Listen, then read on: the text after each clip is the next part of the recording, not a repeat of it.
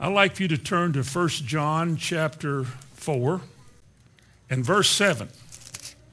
We will look at more than verse 7, but I want to begin tonight at verse 7. Beloved, let us love one another, for love is of God. And everyone that loveth is born of God and knoweth God. Of course, there's a lot said there, and much can be said about that to folks like us. I said something Sunday that I'm not sure how many people either heard it right or understood it, but I thought I'm going to clarify some things tonight about the subject of God and love, because the two are in unity with each other. God is love. Your Bible says it.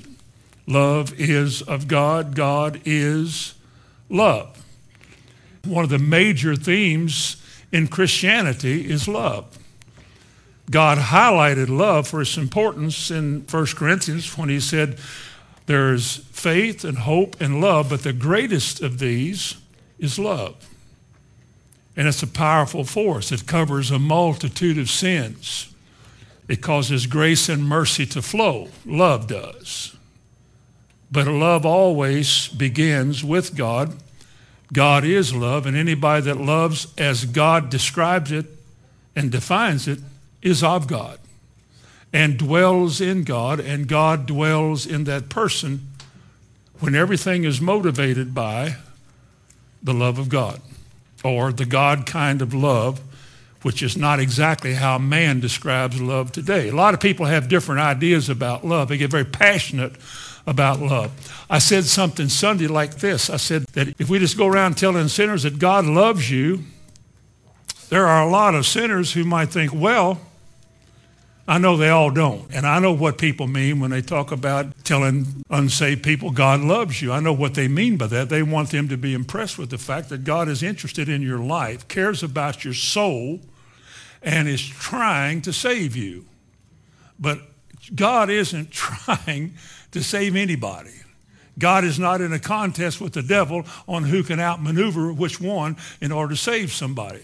That's not scriptural. But a lot of people don't know that way. They think of the love of God in human terms. You know, God is like us when it comes to love, and it's all about touchy-feely feelings and squeezy and oozy and good.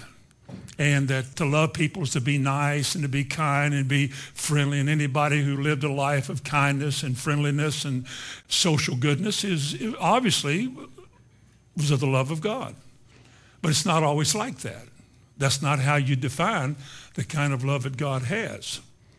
But what if you told a sinner, you know, that God loves you? God loves you, because we hear that all the time. What if a sinner knew enough about the Bible, had been to enough meetings, that he said, well, what about the verse in Romans 8:35 and 8:39? What about those two verses in the Bible? Let's look at that. Put your finger in 1 John, because we are going to come back to that. What if he said, well, in Romans chapter 8, I've never met very many unsaved people that could do this. What if he was somewhat of a student in the Bible, but you know from being around him and his lifestyle or her that they're not saved? They don't talk saved, they don't act saved, they don't live saved, but they're religious, and there's a lot of that. And what if you tell this religious, unregenerate, unsaved, unrepentant soul that God loves you? And what if they come back and said, verse 35, who shall separate us from the love of God?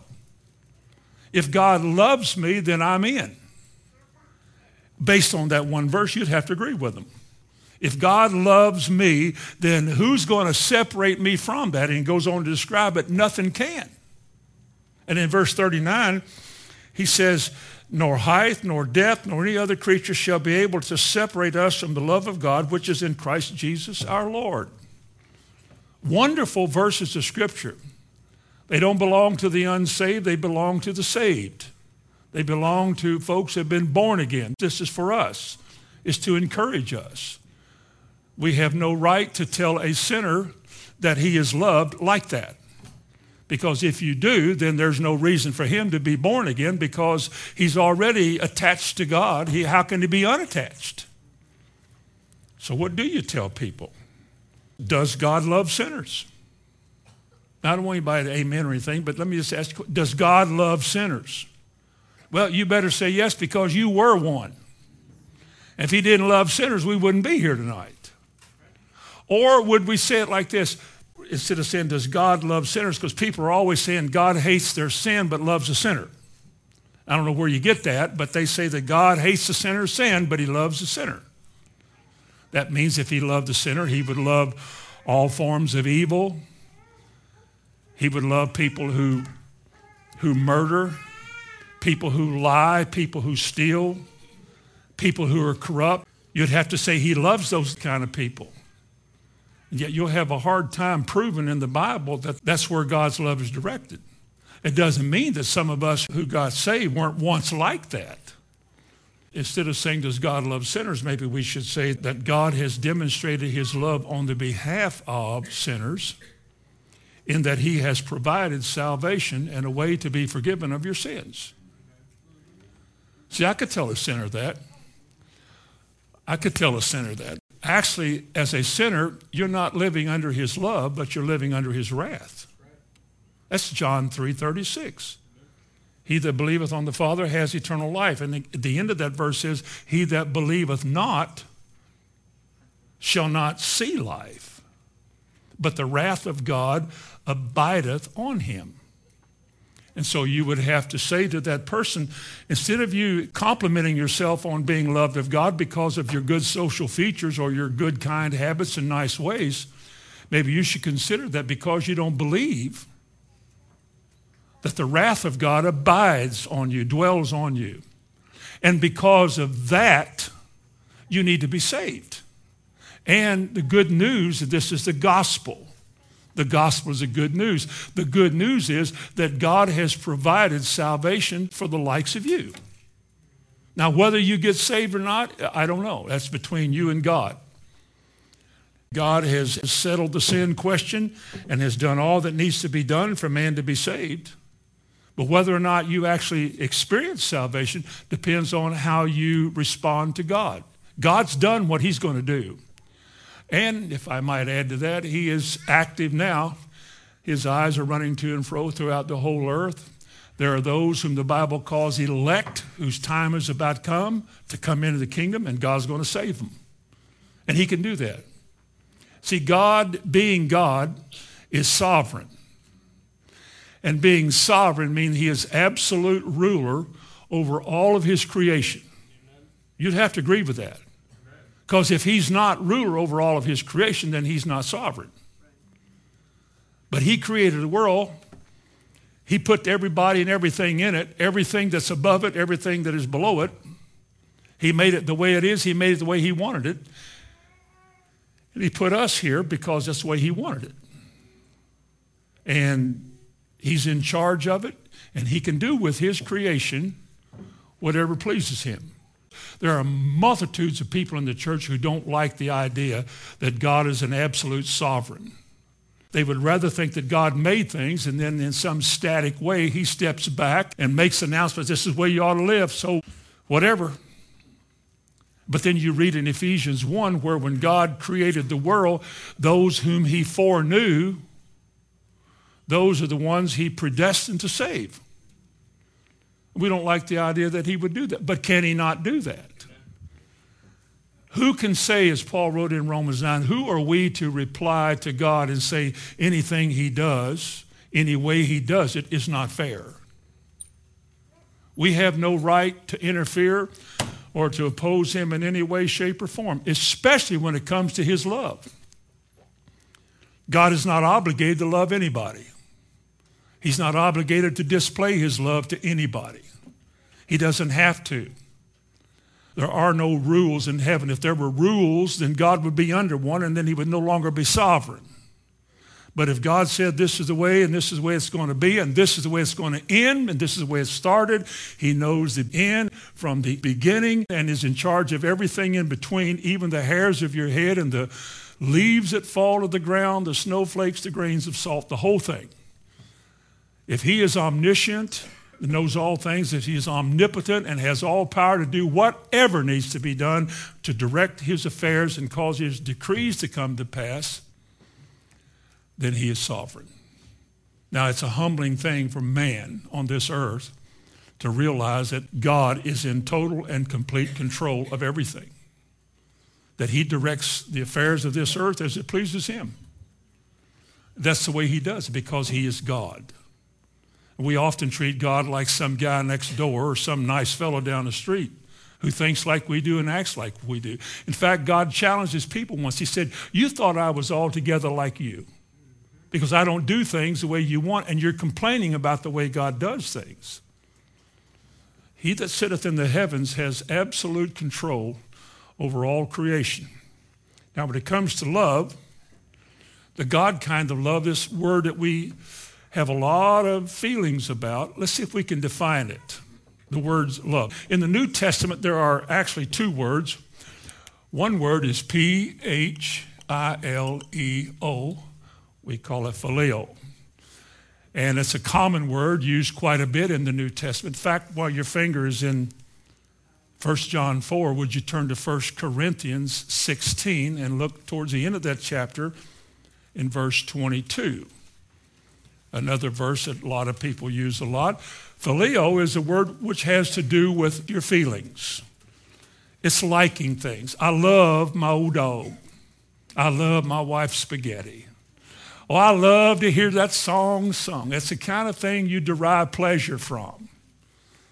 It's kind of like sports fans. You know, you got one dressed in green and one dressed in blue, and they kind of get after each other. But when you're dressed in the same color, rooting for the same team, oh boy, you can sit over here with us. You don't mean that in life like that, but it's a kind of a way of describing what phileo is. It's often described in the word as a kiss. Greet each other with a holy kiss. Now, you wouldn't kiss your enemies, but you would kiss your friends. I'm not big on that kissing part, but I remember years ago a bearded man kissed me on the cheek. I'd never met him before, and I met him. He hit me right there with a big old bushy kiss. It's scriptural. You can't deny it. We'd never had that in the bulletin in the church to do that, so we never did it, and I wasn't used to it, and it was kind of a strange sensation to have a man kiss me. I'm not into that. You know, I don't have much for that. But anyway, this word phileo is used here in a very important place, 1 Corinthians 16:22. In that verse, he says, if any man love not the Lord, what is the verdict? Anathema. Let him be cursed. Now, the word there is phileo.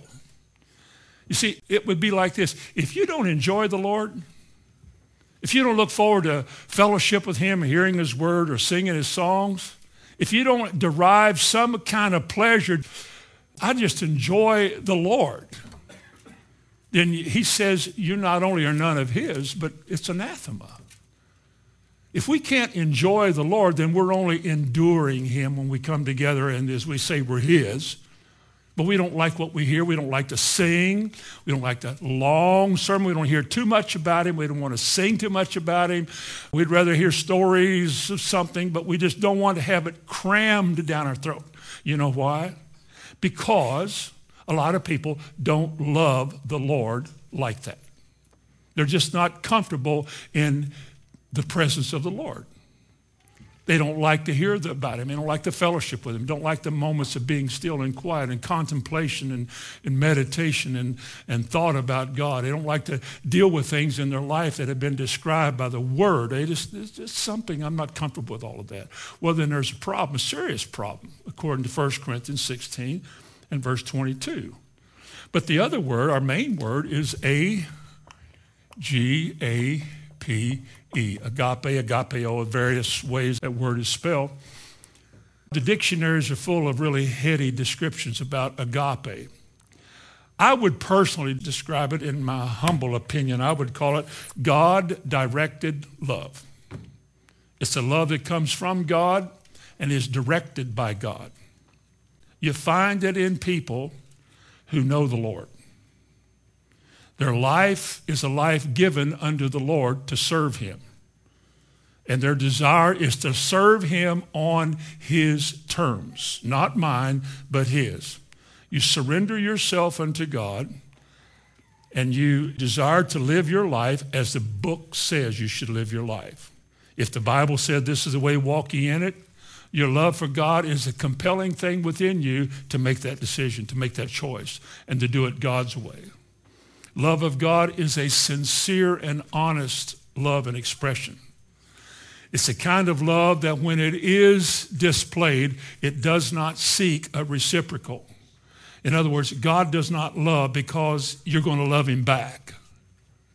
God so loved the world that he gave his only begotten son. Do you think the world loves God? Actually, he's talking about God has displayed his love to the world and what he has done so that people in the world can be saved. And people in the world could care less about that. They don't love him, but that didn't keep God from loving. Are you with me? Man's rejection of God doesn't keep him from loving. We can love our enemies, not because they're going to love us back or do good to us. We love them because God directs it like that.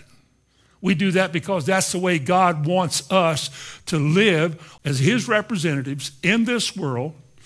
That's what he wants us to do. He wants us to love the way he loves. As I have loved you, so love others, he said.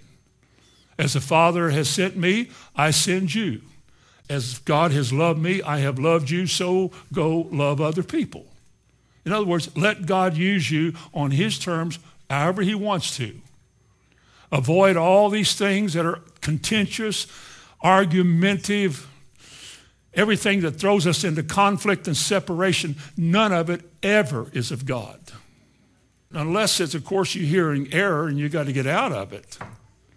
But even in the church, since I've been a Christian for quite a while. I have known times and days in earlier years which contention and arguments and side choosing and name calling was common. Oh, we had faith. Oh, man. Oh, no. We're getting our bills paid. I'm trusting God. I'm believing God. I'm walking it out. But they couldn't get along with anybody. Don't you think there's something wrong? Don't you think there'd be something wrong with that? About what people call love? They don't know what it was. There was a time years ago we didn't teach on love. Was kind of afraid to mention love because that was a sort of a soft message.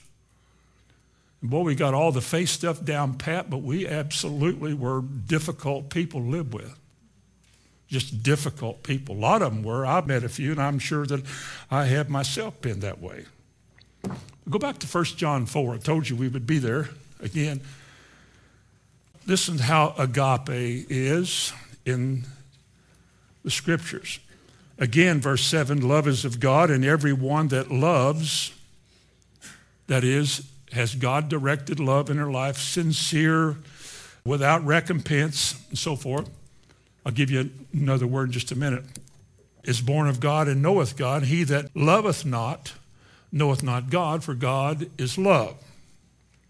And this was manifested, the love of God toward us, because that God sent his only begotten Son into the world that we might live through him. Now herein is love. Not that we love God, but what? But that he loved us. We didn't love God when Jesus died on the cross. We didn't ask him to come and do that. We didn't care about that. We were wrapped up in ourselves, doing our own thing, looking for some religious routine to follow in hopes that that would save us. And then Jesus comes along and did what he did, and God says, now that is what love is. You know why? Because love has one big word. It's commitment. How could you define love in any dimension without using the word commitment? Now, I shared this earlier in the year, but let me say it again. How could a marriage ever be a good marriage? How could it ever be a marriage at all if there wasn't commitment? I mean, before you ever decide to marry, there's got to be a decision made in two people's lives. You're the end of my road, and you're the end of my road. There's nobody else for me. I'm going to love you the rest of my life. I know you're going to look different next year. I know we're going to change and all that, but no matter what happens or where we go, I'm going to love you. In other words, I'm going to commit myself to you, and I desire that God, through me, would love you the way you should be loved, and that I will be loved the way I should be loved. It's a commitment. He doesn't love her because she performs well in the house and the kitchen. That's not why he loves her. And then if she doesn't do well, I don't love you. That's not the way God does it. Again, you look at us, we were very unlovely people when God loved us. We were very hateful and loathsome people when the plan of salvation was brought about at the cross.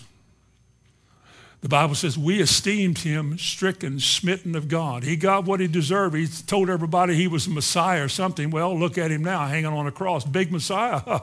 What about that? We didn't know what was going on. We paid a little attention to it. Everywhere they went, they proclaimed one thing, the gospel. They didn't say God loves y'all. They went out and said, here's what a loving God has done for you. This is what he's done. And God would use that message to convict people of their sins. And many of them surrendered because of that God-sent conviction, while many of them walked away. But God is the one who does all of this. When I use that word commitment to describe love, I'm saying this. Jesus committed himself to his Father. He said, the Father has sent me. You know what his mission in the world was? Twofold.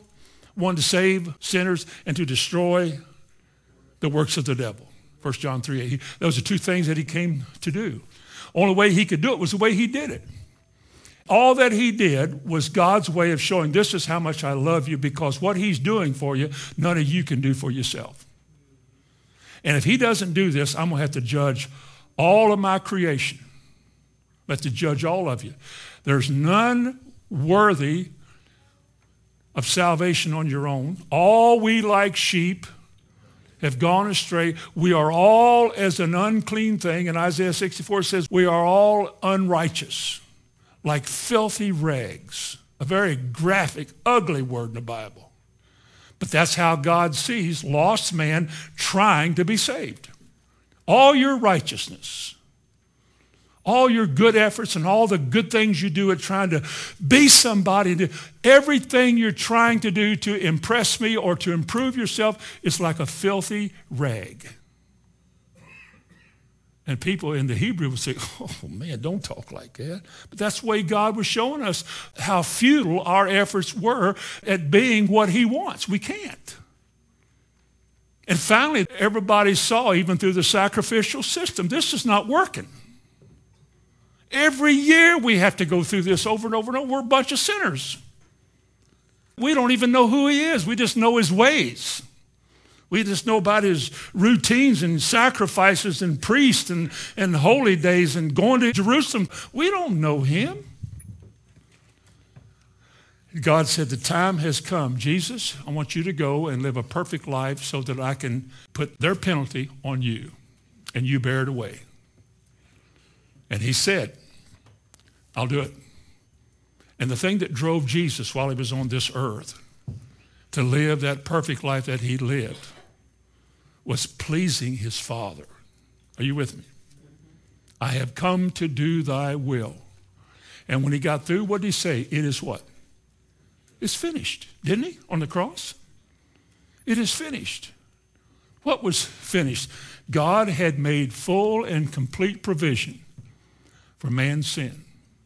And that life of 3.5 years, that direction that God gave, that commitment, that full commitment that he made is what God calls love. And in turning it around, if you say you're a Christian, love, the same kind of love, requires commitment from you to him. You put nothing before him. What did he say? If you love anybody or anything more than me, in Matthew 10:37, he said, if you love even your mother and father more than me, you're not worthy of me. So you got to challenge yourself. Look at all the things we put before God. We'll miss church. We'll do a lot of things for other reasons because there's not this high-level, God-ordered commitment to serving him first. Your Bible said, he that loveth not knoweth not God, for God is love, and he that loves dwells in God, and God dwells in him. Love is the one thing that makes us God-like. But the love that makes us God-like is a love that has to come from God, and his whole purpose is commitment to God to serve him on his terms. I got to hear what he has to say. I've got to be willing to do what he's given me to do. Look at verse 16. And we have known and believed the love that God hath to us. God is love, and he that dwelleth in love dwelleth in God, and God in him. And verse 19 says, we love him because we are pretty good people. You know why we love him tonight? If we do. See, I can't say that I know all of us do. I don't. I can only tell you what the gospel says. You have to measure yourself by it. Are you here? We love him if we do love at all. If we're loving, divinely centered, loving people, we are because God chose us and called us to do that, and we have surrendered. We love him because he first loved us. So, what do we tell sinners? Do we tell sinners that they're loved or they're under wrath? If you tell a heathen man, God loves you, thank you very much. I like that. That's why I came here. Or if you say to a sinner, you know, you got a lot of good features in your life. You're a nice guy. Everybody likes you, but you're not a Christian. And because you're not a Christian, the wrath of God abides on you. And he said, thank you. I didn't know I was that bad. I'm damaged goods. Praise the Lord. Well, you know what he says? He grits his teeth. You just told him an eternal, unchangeable truth. And he's angry because of the nature of his heart. Why wouldn't he be angry? That's what the devil makes out of people that he owns. That's what the devil does to people. That's the way he works inside of people that are lost, to offend you over the gospel. But shouldn't we tell a lost man, the sentence of death is over you because you're under the wrath of God, and you're under the wrath of God because you're not a believer?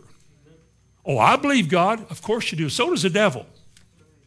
The devil believes, like you just said. That is, the devil mentally, this is what most people call believe. I believe God. You mentally agree with the statements of Scripture that what it said is true, but you do not believe it enough to order your life by it or to commit yourself to it. Your believing is simply mental. It's like you put yourself in mental agreement with what the Bible says, but you're unwilling to live like that is eternally true. And anybody can say, oh, I believe God. It's just like saying, oh, I have lots of faith. My problem is not faith. Oh, I've got a lot of faith. And then they say, I go to church all the time, which means you have faith. I wish. So you have this question, what do we say to sinners? What do we say? Well, here's what we do. If you have your Bible, follow me through this. This will be good for you. You'll appreciate this when your grandchildren are sitting on your lap. Most of you never make it to grandparents because the Lord is coming. And this happens to be an hour that God is dealing with his people. Right now, while I'm talking, judgment will begin at the church of God, but before it happens, you're going to be given a chance to get your heart and everything right so that you don't have to be judged. But God's love for you compels him, when he chose you, when he called you out of darkness and made you his, and you want to get away and do other things, you can be sure that because God loves you, he will chasten you. That's Proverbs 3 and Hebrews 12. God chastens everybody he receives. He does what he has to do to keep you from falling away, because if he doesn't chasten you and he leaves you alone, he must judge you. Are you with me? If nothing ever changes in our life and we continue as we have been and we're resisting, then you must be judged. But whom God loves, he chastens. He corrects. He doesn't give you freedom to be like anybody else or think like the world. He keep you from sleeping or keep you from having a good time. He just deals with you until you make that decision to commit all of you to God on his terms. Here's what you tell him. Titus 3. Here's where you start. Titus 3, and before you start here, realize what this means now. Titus chapter 3 and verse 3. For we ourselves were also sometimes foolish, weren't we? Disobedient, deceived, serving different kind of lust, whether it's food or today drugs or sex or eating or buying or being famous. We lust after the things. That's what he says. Now he's telling us like we were. We ourselves also were sometimes foolish and disobedient, deceived, serving divers kinds of lust and pleasures, living in hatred and envy, and we were hateful and hating one another. But after the kindness and love of God our Savior toward man appeared,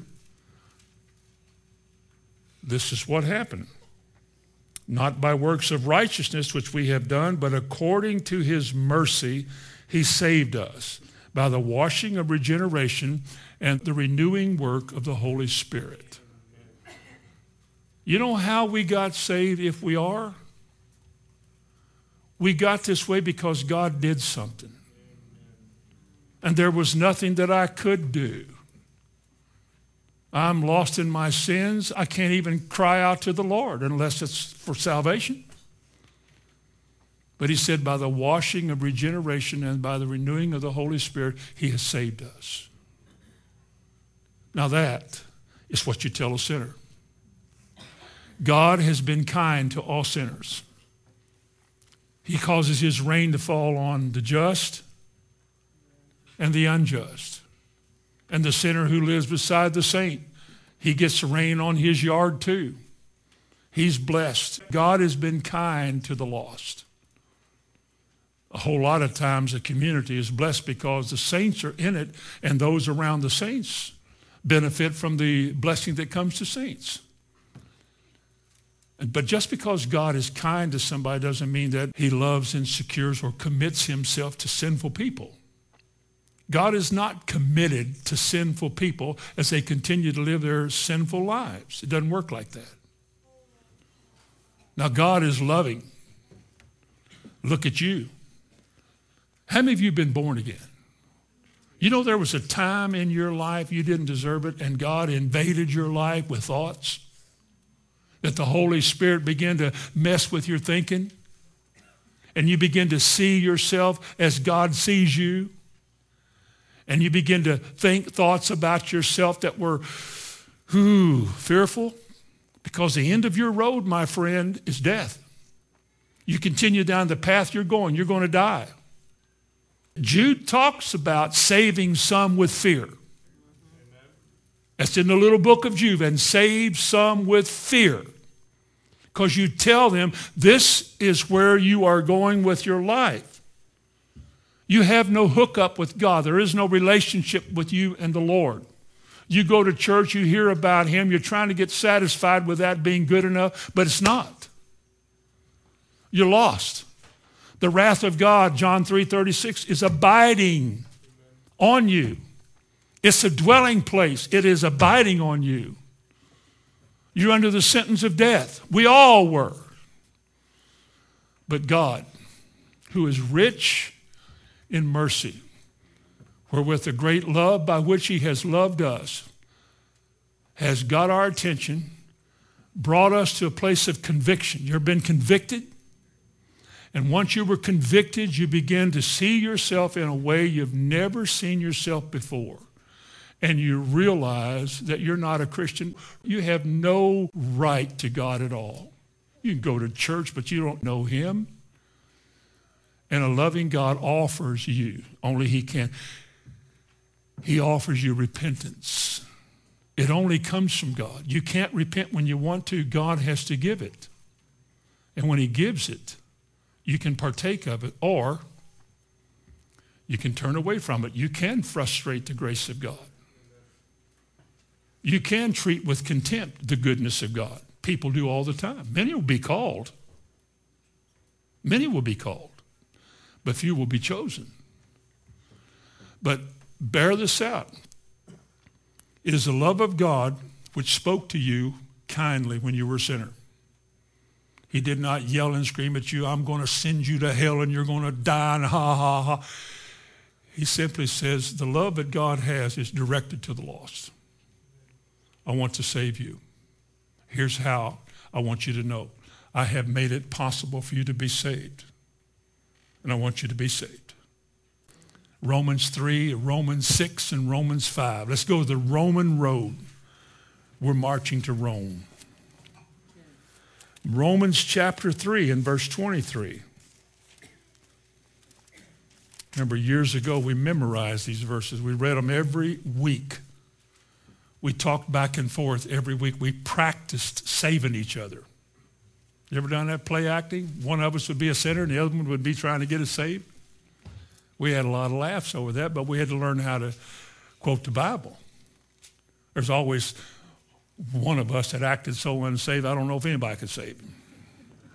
But we laughed and had a lot of fun with it because we had to know the scriptures. But anyway, we used to use the scripture. Romans 3:23. All have sinned and what? That's what you tell a sinner. It's not that God loves you. You say, look, you're a sinner. You've come short of the glory of God. You're not what God wants. You're not there. You're in wrathland. Chapter 6 and verse 23. Secondly, not only have all sinned and come short of the glory of God, but the wages of sin is what? Death. Not life, but death. But the gift of God, which came from his love for lost man, is eternal life. And then go to chapter 5. Go back one chapter. And look at verse 8. And God commended his love toward us, in that while we were yet sinners, what did Jesus do? Now that, again, that is what God shows us is love. That somebody, knowing you were lost and could not escape the sentence of death, that God, to change all of that for you, would send his own son to take your place at the cross so that by appeasing God and the penalty of sin and putting sin to death, God could now, through Christ, save his people. And he could do that. He did that because of Jesus. Now, who else would ever done that for us? Nobody else could. Nobody else could have done what Jesus did because all men are sinners. A sinner can't save a sinner. Years ago, they used to talk about Jesus was a sinner on the cross. When Jesus hung on the cross, he became a sinner. And all the ugly things that you did, he was. That was a terrible thing to say. They call it Jesus dying spiritually. Well, one of the churches in America still has that as one of their main themes and doctrines. Jesus went to the cross as a sin offering. He was God's offering. He was the Lamb of God, who from the foundation of the world was slain. That is, there came a time that the Lamb of God, God's offering for man's sin, would take man's place, die in man's place. What's the last words he said? Father, into thy hands I commit what? My spirit. There wasn't any time that he wasn't God. And when Jesus died on the cross, he fulfilled his commitment to God. And now he's at the right hand of God making intercession for us. You know why? Because he loves you. He loves his people. Somebody has to do that. We are weak. One of the things the Sermon on the Mount says that we are poor in spirit. We need something more than we have every day. Go to John 15, to Big John, John chapter 15, and look at verse 13. This is a wonderful verse of Scripture. They're all wonderful. Verse 12, this is my commandment that you love one another as I have loved you. Well, what do you mean? Well, verse 13, greater love has no man than this, that a man lay down his life for his friends. You are my friends if you do what I have commanded you. They said, a greater love has no man than this, that a man lay down his life for his friends. You are my friend if you lay down your life for me. Before you commit your love each other and all that stuff, he said, your first love is to God. First. There's no greater love than for a man to lay down his life for his friends. And Jesus said, you're my friends if. if you do what I tell you. Look at John 14, right before this, verse 21. He that hath my commandments and keepeth them, he it is that what? Loves me. Let me ask you all a question. Easy question, just based on the little bit that we've said. How do you know if somebody loves the Lord? In what way do we demonstrate our love for God? If you feed the poor and help the hungry, you've done the least of these, you've done it to the Lord. That's love for God. Of course, that would involve our commitment to the needy people in the world. We try to help people in some of these missionary journeys. We can't go there, and they need help more than 1 week a year, but we do what we can. But he said here, if you have my commandments, what does keepeth mean? Does that mean faith? Do it. He that hath my commandments and do it or keeps them, he's the one who loves me. How do we show the Lord that we love him? By being faithful. Is that right? This is one particular truth in the Bible that every Christian needs to master. This is one message every preacher needs to have. This is where it all starts. God loved sinful man in sending Christ to this earth to take his place in death, so that through that death he can now offer salvation to the lost. In that way, God so loved the world that he gave his only begotten Son. God showed his love for lost man in the world by what he did with Jesus Christ. All of us are sinners. We've all gone astray. The sentence of death is lodged in all of us because the wages of sin is death. But God commended his love toward us, and while we were yet sinners, Christ died for us. And then he says, now that you say you're saved, now that you've had a spiritual experience, here's how it works. If any man has my commandments and keeps them, he loves me. Look at what Judas said in the next verse. Judas asked him a question in verse 22. Judas saith unto him, not Iscariot, but the other Judas, and he said, how is it that you will manifest yourself unto us and not unto the world? I would encourage you to think about what Judas said. In verse 21, he said, man loves me, he will keep my word, and he that loves me shall be loved of my Father, and I will love him and will manifest myself to him. And Judas said, how is it then that you manifest yourself to us and not to the world? Can I say this because he loves you? Will you allow me to say that? I'm talking about divine, life-changing love. The kind of love that commits himself to your eternal well-being so that he will not let you escape his hand. Not only will he engrave you in the palm of his hand, but he said, no man's going to pluck you out of my hand because I called you, I saved you, I'm going to make you one of mine in heaven. Now, you don't know that fully. You're acting like it's true because we got to make our calling and election sure. That's how we do it from our side. But God has made a plan. He set it into motion. And he says, whom I save, I'm going to keep. Now, if I'm a Baptist on that one point, that's the only little piece of me that would have Baptist leanings. I agree with that. Now listen to me. This is where we end our fellowship with Baptists. How do I know that you've been saved? Because of the way you live with relationship to this word. If you do not live according to the word, you're not saved. If you say you're saved, but you don't even have an interest in the word, it's anathema. You say, man, that's tight, isn't it? Yes, it is tight. The way is narrow. And we're almost afraid to say that because we're afraid people won't come back. But the good thing about us is nobody made you come here and nobody made me come here. We're here. And all we have to do is hear what he says in his word and what the truth is. But Judas said, Lord, how is it you will manifest yourself to us and not to the world? Because that's the way it works. Look at verse 23. Here's how that manifest thing works. Jesus answered and said to them, if a man love me, he will keep my words. You're going to live that way. And my Father will love him.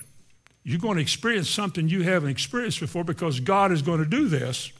And we will come unto him and make our abode with him. Do you suppose a man's life would change if God took up residence in your life and became a force in your life? Do you think that would change your life? Of course. Of course.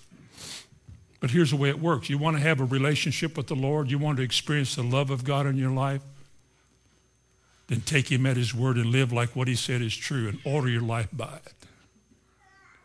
Quit wishing he wouldn't talk about that. Quit dreading hearing that next verse that's coming up. Quit, I'm going to have to give up something. Quit thinking about what it's going to cost me or what will people think about me. We're talking about heaven and hell. And when God saves his people, he's going to keep them saved. I know some have drifted away, but you know what? He brought them back. You know why he brought them back? Because he loves them. That's exactly right. 2 John 6. Go all the way back in the back. Little John, 2 John 6. Think about this. He said, and this is love. There's a clear definition of love. And this is love, that we walk after his commandments. Does it say that? If that's not enough, let's try one more. 1 John chapter 5 and verse 3. 1 John chapter 5 and verse 3. For this is the love of God, that we keep his commandments, and his commandments are not burdensome or grievous. Now there's 4 verses of scripture we have read tonight saying the same thing. They all say this. So you can measure yourself by this word. You can look at your life tonight and make a determination about where you're fitting in this whole scheme of things. If a man loves the Lord, he keeps his word. We honor his word. We preach his word. We may struggle with it. Like Jesus said, some of the things in the word is weighty. It's not easily grasped and easily understood, and you can go on. Some things kind of drop on you because they're heavy. It's kind of like a burden. You don't know what to do with it. But it's a signal from God to sit down and think about what you've heard. All those times you say, well, I just can't get over this. I can't stop that. I just can't seem, can't. You're forgetting one thing. There's no greater power than the power of God. And God is here to put you over, to make it possible for you to overcome anything. He's making it possible because he loves you. Period. If he didn't love you, it wouldn't matter where we were tonight. It wouldn't matter at all. If you have no interest in his word, God says it's because you have no interest in me. You might be a nice person, but you have no interest in me. God wants us to know that he not only loves us, but that his plan for us is to complete the work that he started. Doesn't the Bible say something about that?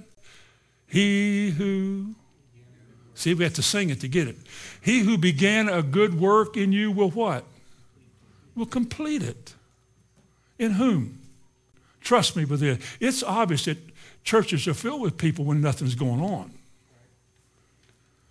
I'm not saying here, I'm just saying there's a lot of folks who gather around to hear the word of the Lord, but who do not do it.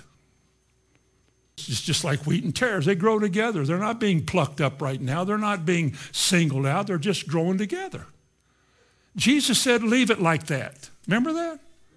Just leave them alone. Let them grow together until the harvest, the time of the harvest, and then the reapers will come, and it'll be very evident in the last days who loves God and who doesn't. Those who pay the price and those who wouldn't. Let's not treat the love of God as something superficial or something that's meaningless or something that just comes and goes, yeah, God loves everybody. Let's don't do that. We don't want to do it that way. Let me say in closing 2 or 3 things about God's love. God's love is unconditioned and unqualified God's love is motivated by nothing on whom the objects of his love are bestowed. In other words, God does not love us because he sees in us some good quality or some good trait. God does not look around there and say, oh, here's a sister. Ooh, wow, I want this one in my church. How many of you know that God knew who she was before she ever got here? When the Bible says the eyes of the Lord run to and fro throughout the whole world, God's bypassing a lot of people. That man at the gate called Beautiful, how many times did the apostles, the man that got healed in Acts 3, how many times did Jesus walk past him? Never said a word to him. One day, it was the right time. Peter and John said, Silver and gold have I none, but such as I have give I unto thee. Was that an act of love? Sure was, directed by the Lord. Got him persecuted. It was worth it. That man got well, figured it was worth it. All these times that God sends a hard word into our life or a weighty matter, and you're thinking, I don't know about that. I don't want to go back anymore Wednesday night. You know what the purpose of that word was? To fix something. To bring something forth. It's like it was planted in there in the womb of your heart, and God wants it to just be birthed so that you can be that kind of person he has decreed that you're going to be. God didn't put any of us in the wrong place. We're not here by mistake. We haven't just stumbled into this concrete building thinking, where am I?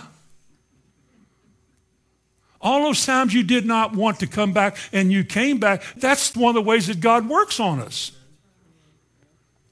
And those times you got caught telling a lie, or you got caught doing something, or you got caught in a something, that's the way God works.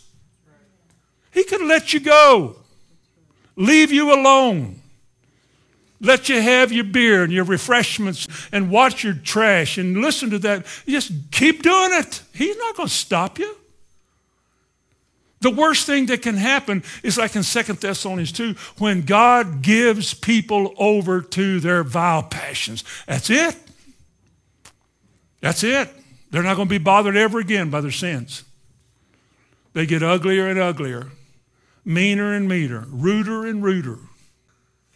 He said, fill up your cup for the day of wrath.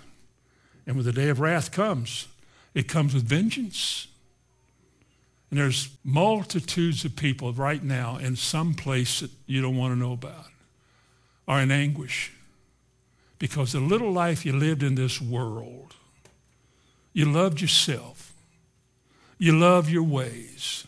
You love your habits. You loved your money. You loved your accomplishments. You loved praise and pride. And you loved the claps and the applause. Or you loved being tough and rude. You loved all that stuff, and one day you died like that. And you know the day is coming when you're getting out of that bad place. You're going to stand before God. No pain at that time yet. And then that last final judgment and sentence is announced. And doors open that'll never be shut. I don't know if it's just outer darkness, gnashing of teeth, or a flaming fiery hell. It's just going to be a bad place. It doesn't have to be like that. Folks, what God did at the cross, he did because he loved to see man have an ability and a chance to get saved. He made it possible for me to be saved. Not on June 30th, 1968, but at the cross. That's where he made it possible. I just happened to be 28 years old back in the last century, in the 60s, and God saved me. I don't know why he did. One weekend, we had all of this lay witness stuff going on and people talking about Jesus, and they weren't preachers, and I thought, how can this be? And my heart was troubled. And a man named Gary Overly from Kansas came up front one night in our church to give his witness, whatever that I learned later is called. I meant testimony. And while he stood there, he asked me if I'd pray for him. Out loud. A regular roll your own prayer in front of everybody. I wasn't going to stand up and say, Our Father which art in heaven, hallowed be. I could do that. I wasn't going to say thank you for the world so sweet, thank you for the food we eat, thank you for the birds that sing, thank you, God, for everything. I wasn't going to say that. I wasn't going to do my dad's little thing, bless us, Lord, these gifts by the Jesus Christ, our Lord, amen. That was his prayer at the table. I had to stand up and say, and stutter to Buddha, Heavenly Father. Everybody's waiting on me to get finished. I'm trying to get a word out. I sat down that night while he was testifying. I'd never been so convicted of my sins in my whole life, where I realized I got located that one night. I wasn't expecting it, but I did. It can happen to anybody, anywhere. But it was on that night that God allowed me to see just how bad I was, and I was offered that next morning a plan of salvation. Somebody said, if you're willing to take the first step, God will be with you all the rest of your steps. That was 42 years ago. And he's been there. And what a journey this has been. And I look back at all the good ways that I've been blessed, and all the good things that's worked for me and my wife and my family, all the good things that have come to pass. You know why? Let me tell you why. Because a long time ago, the emphasis in my life was the Word of God. Every message I heard, and I had to hear it on tape, every message I heard was about the Word of God. The Word, the Word, the Word, the Word, the Word. Having never heard the Word, we just couldn't get enough of it. Couldn't get enough of it. Now here I stand all these years later, and I can testify the fact that God has performed his word, has made me the head and not the tail, above and not beneath, blessed going out, blessed coming in. Everything I put my hand to for 40-some years has worked. And it's not because of any inherent goodness, but because of what he said in this word that he allowed me to understand. I got persecuted. I got rejected. I'm sure I disappointed my parents on occasion because I was being talked about, their son. I'm sure that all the ways that God was leading me then was, people couldn't understand me, but I was happy. It all became because God opened our eyes to see the truth. I think somewhere in my life I prayed. I don't remember when, but I'm just assuming that somewhere in my life I prayed, God, let me preach the word without compromise to anybody. Help me to court no man's favor, pat nobody on the back at the expense of truth. Because this word, if we know this word, a loving God through this word will make us free. He will. God is love. His love has no reason to exist. His love is for you. There's no reason for God to be loving. He always was love, wasn't he? Was there ever a time that God wasn't love? God is love. And you look at us, folks, what value was there in any of us? What about anybody in this room compelled God to love us? Not a single thing. But when he showed us his love, he put a value on us because now we are the object of his affections. Did he not say that he watches over us? You better say amen. Did he not say he cares for us? When he prayed his high priestly prayer in John 17, he says, I pray for those thou hast given me. I pray not for the world. In John 17, you can read it when you go home. I said, Lord, I pray for those you've given me. That would be me. I'm one of them. Isn't it good to know that God is praying for me? He said, I pray for those thou hast given me. I pray not for the world. Turn to Deuteronomy chapter 7. God fixes his love on us and puts value on us. We have meaning now to God. We have purpose. Man loves things because of what pleasure he gets from them. He's a phileo man. But God makes us agape people, loving people. Not loving in the sense that we're just gooey and squeezy, but loving in the sense that we're willing to do what God wants us to do, whether people like it or not. We're not trying to disappoint people or anger people. We're just trying to please God. In pleasing God, Jesus said, if the world hates you, know this. It's not you they hate, it's me they hate. Because the life you're living is directed by him. That's what they hate. All my old buddies when I was teaching school, they didn't mind me out carrying on and drinking and going to parties and talking ugly. But when I got saved that summer and I came back to school, everything had changed. They didn't like me anymore. Oh, they were friendly acting towards me, but I heard some of the comments that they made. That's just the way it is. Deuteronomy chapter 7. Look at verse 6. Tell me how this works. For thou art a holy people unto the Lord thy God. The Lord thy God hath chosen thee to be a special people unto him. Now, could they have been anything at all if he hadn't have? He said, you alone of all the nations in the world have I chosen. You're the only ones. Now, verse 7, the Lord did not set his love in his choice. He didn't set his love upon you or choose you because you were more in number than any people, for you were the fewest of all people. But because the Lord loved you and because he would keep an oath which he had sworn unto your fathers, hath the Lord brought you out with a mighty hand. Same thing is true with us individually. It was predetermined before there was a world that one day there would be you in the world and that God on some certain time in the world was going to save you. Now, you couldn't save yourself. You couldn't improve yourself. God saved you. He could save anybody he wants to because he's omnipotent.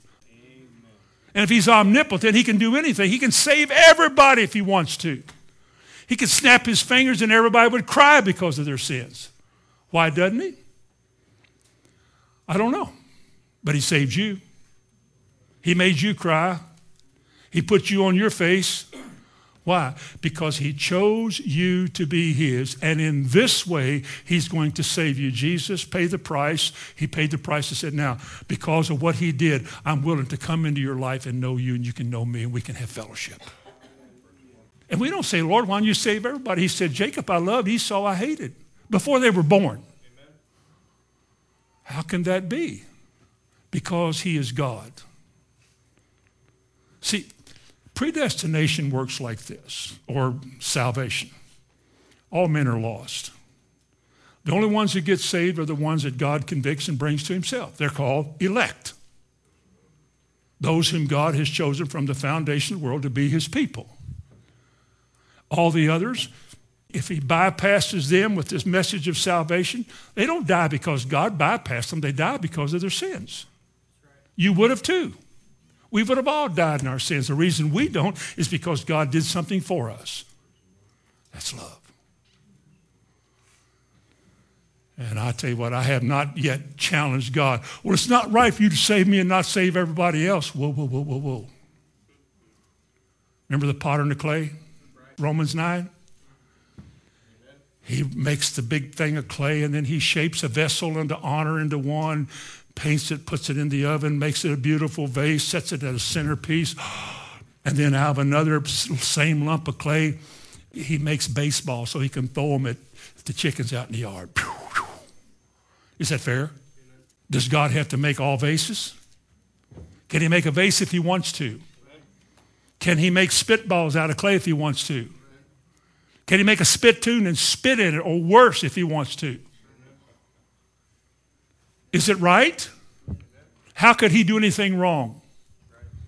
I'm telling you what, when you begin to know something about who he is and who we're not, you sometimes want to put your hand over your mouth and sit back and say, like Job did, you know, I've heard of you.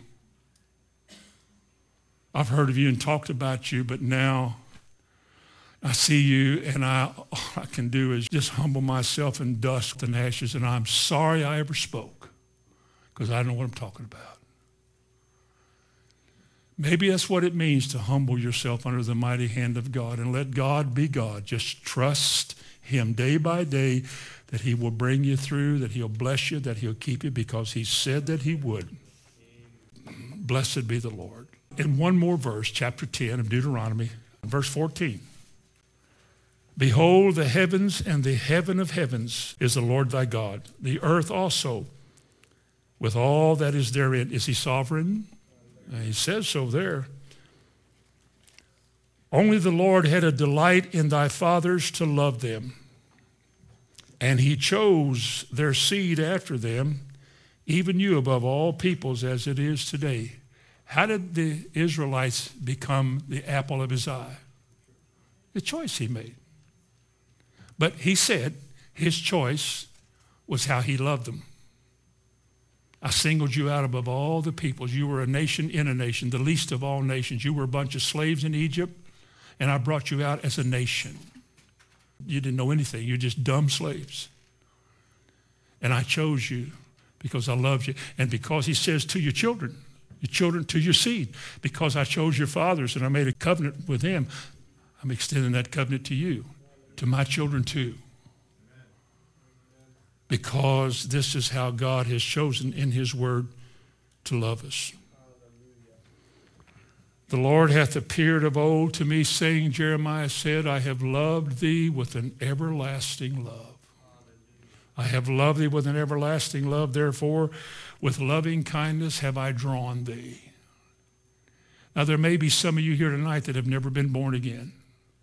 You've never been taken with the love of God, how much you are loved and don't deserve it. And if you come out of that, it's because of this. God has shown you his loving kindness, and he draws you to him.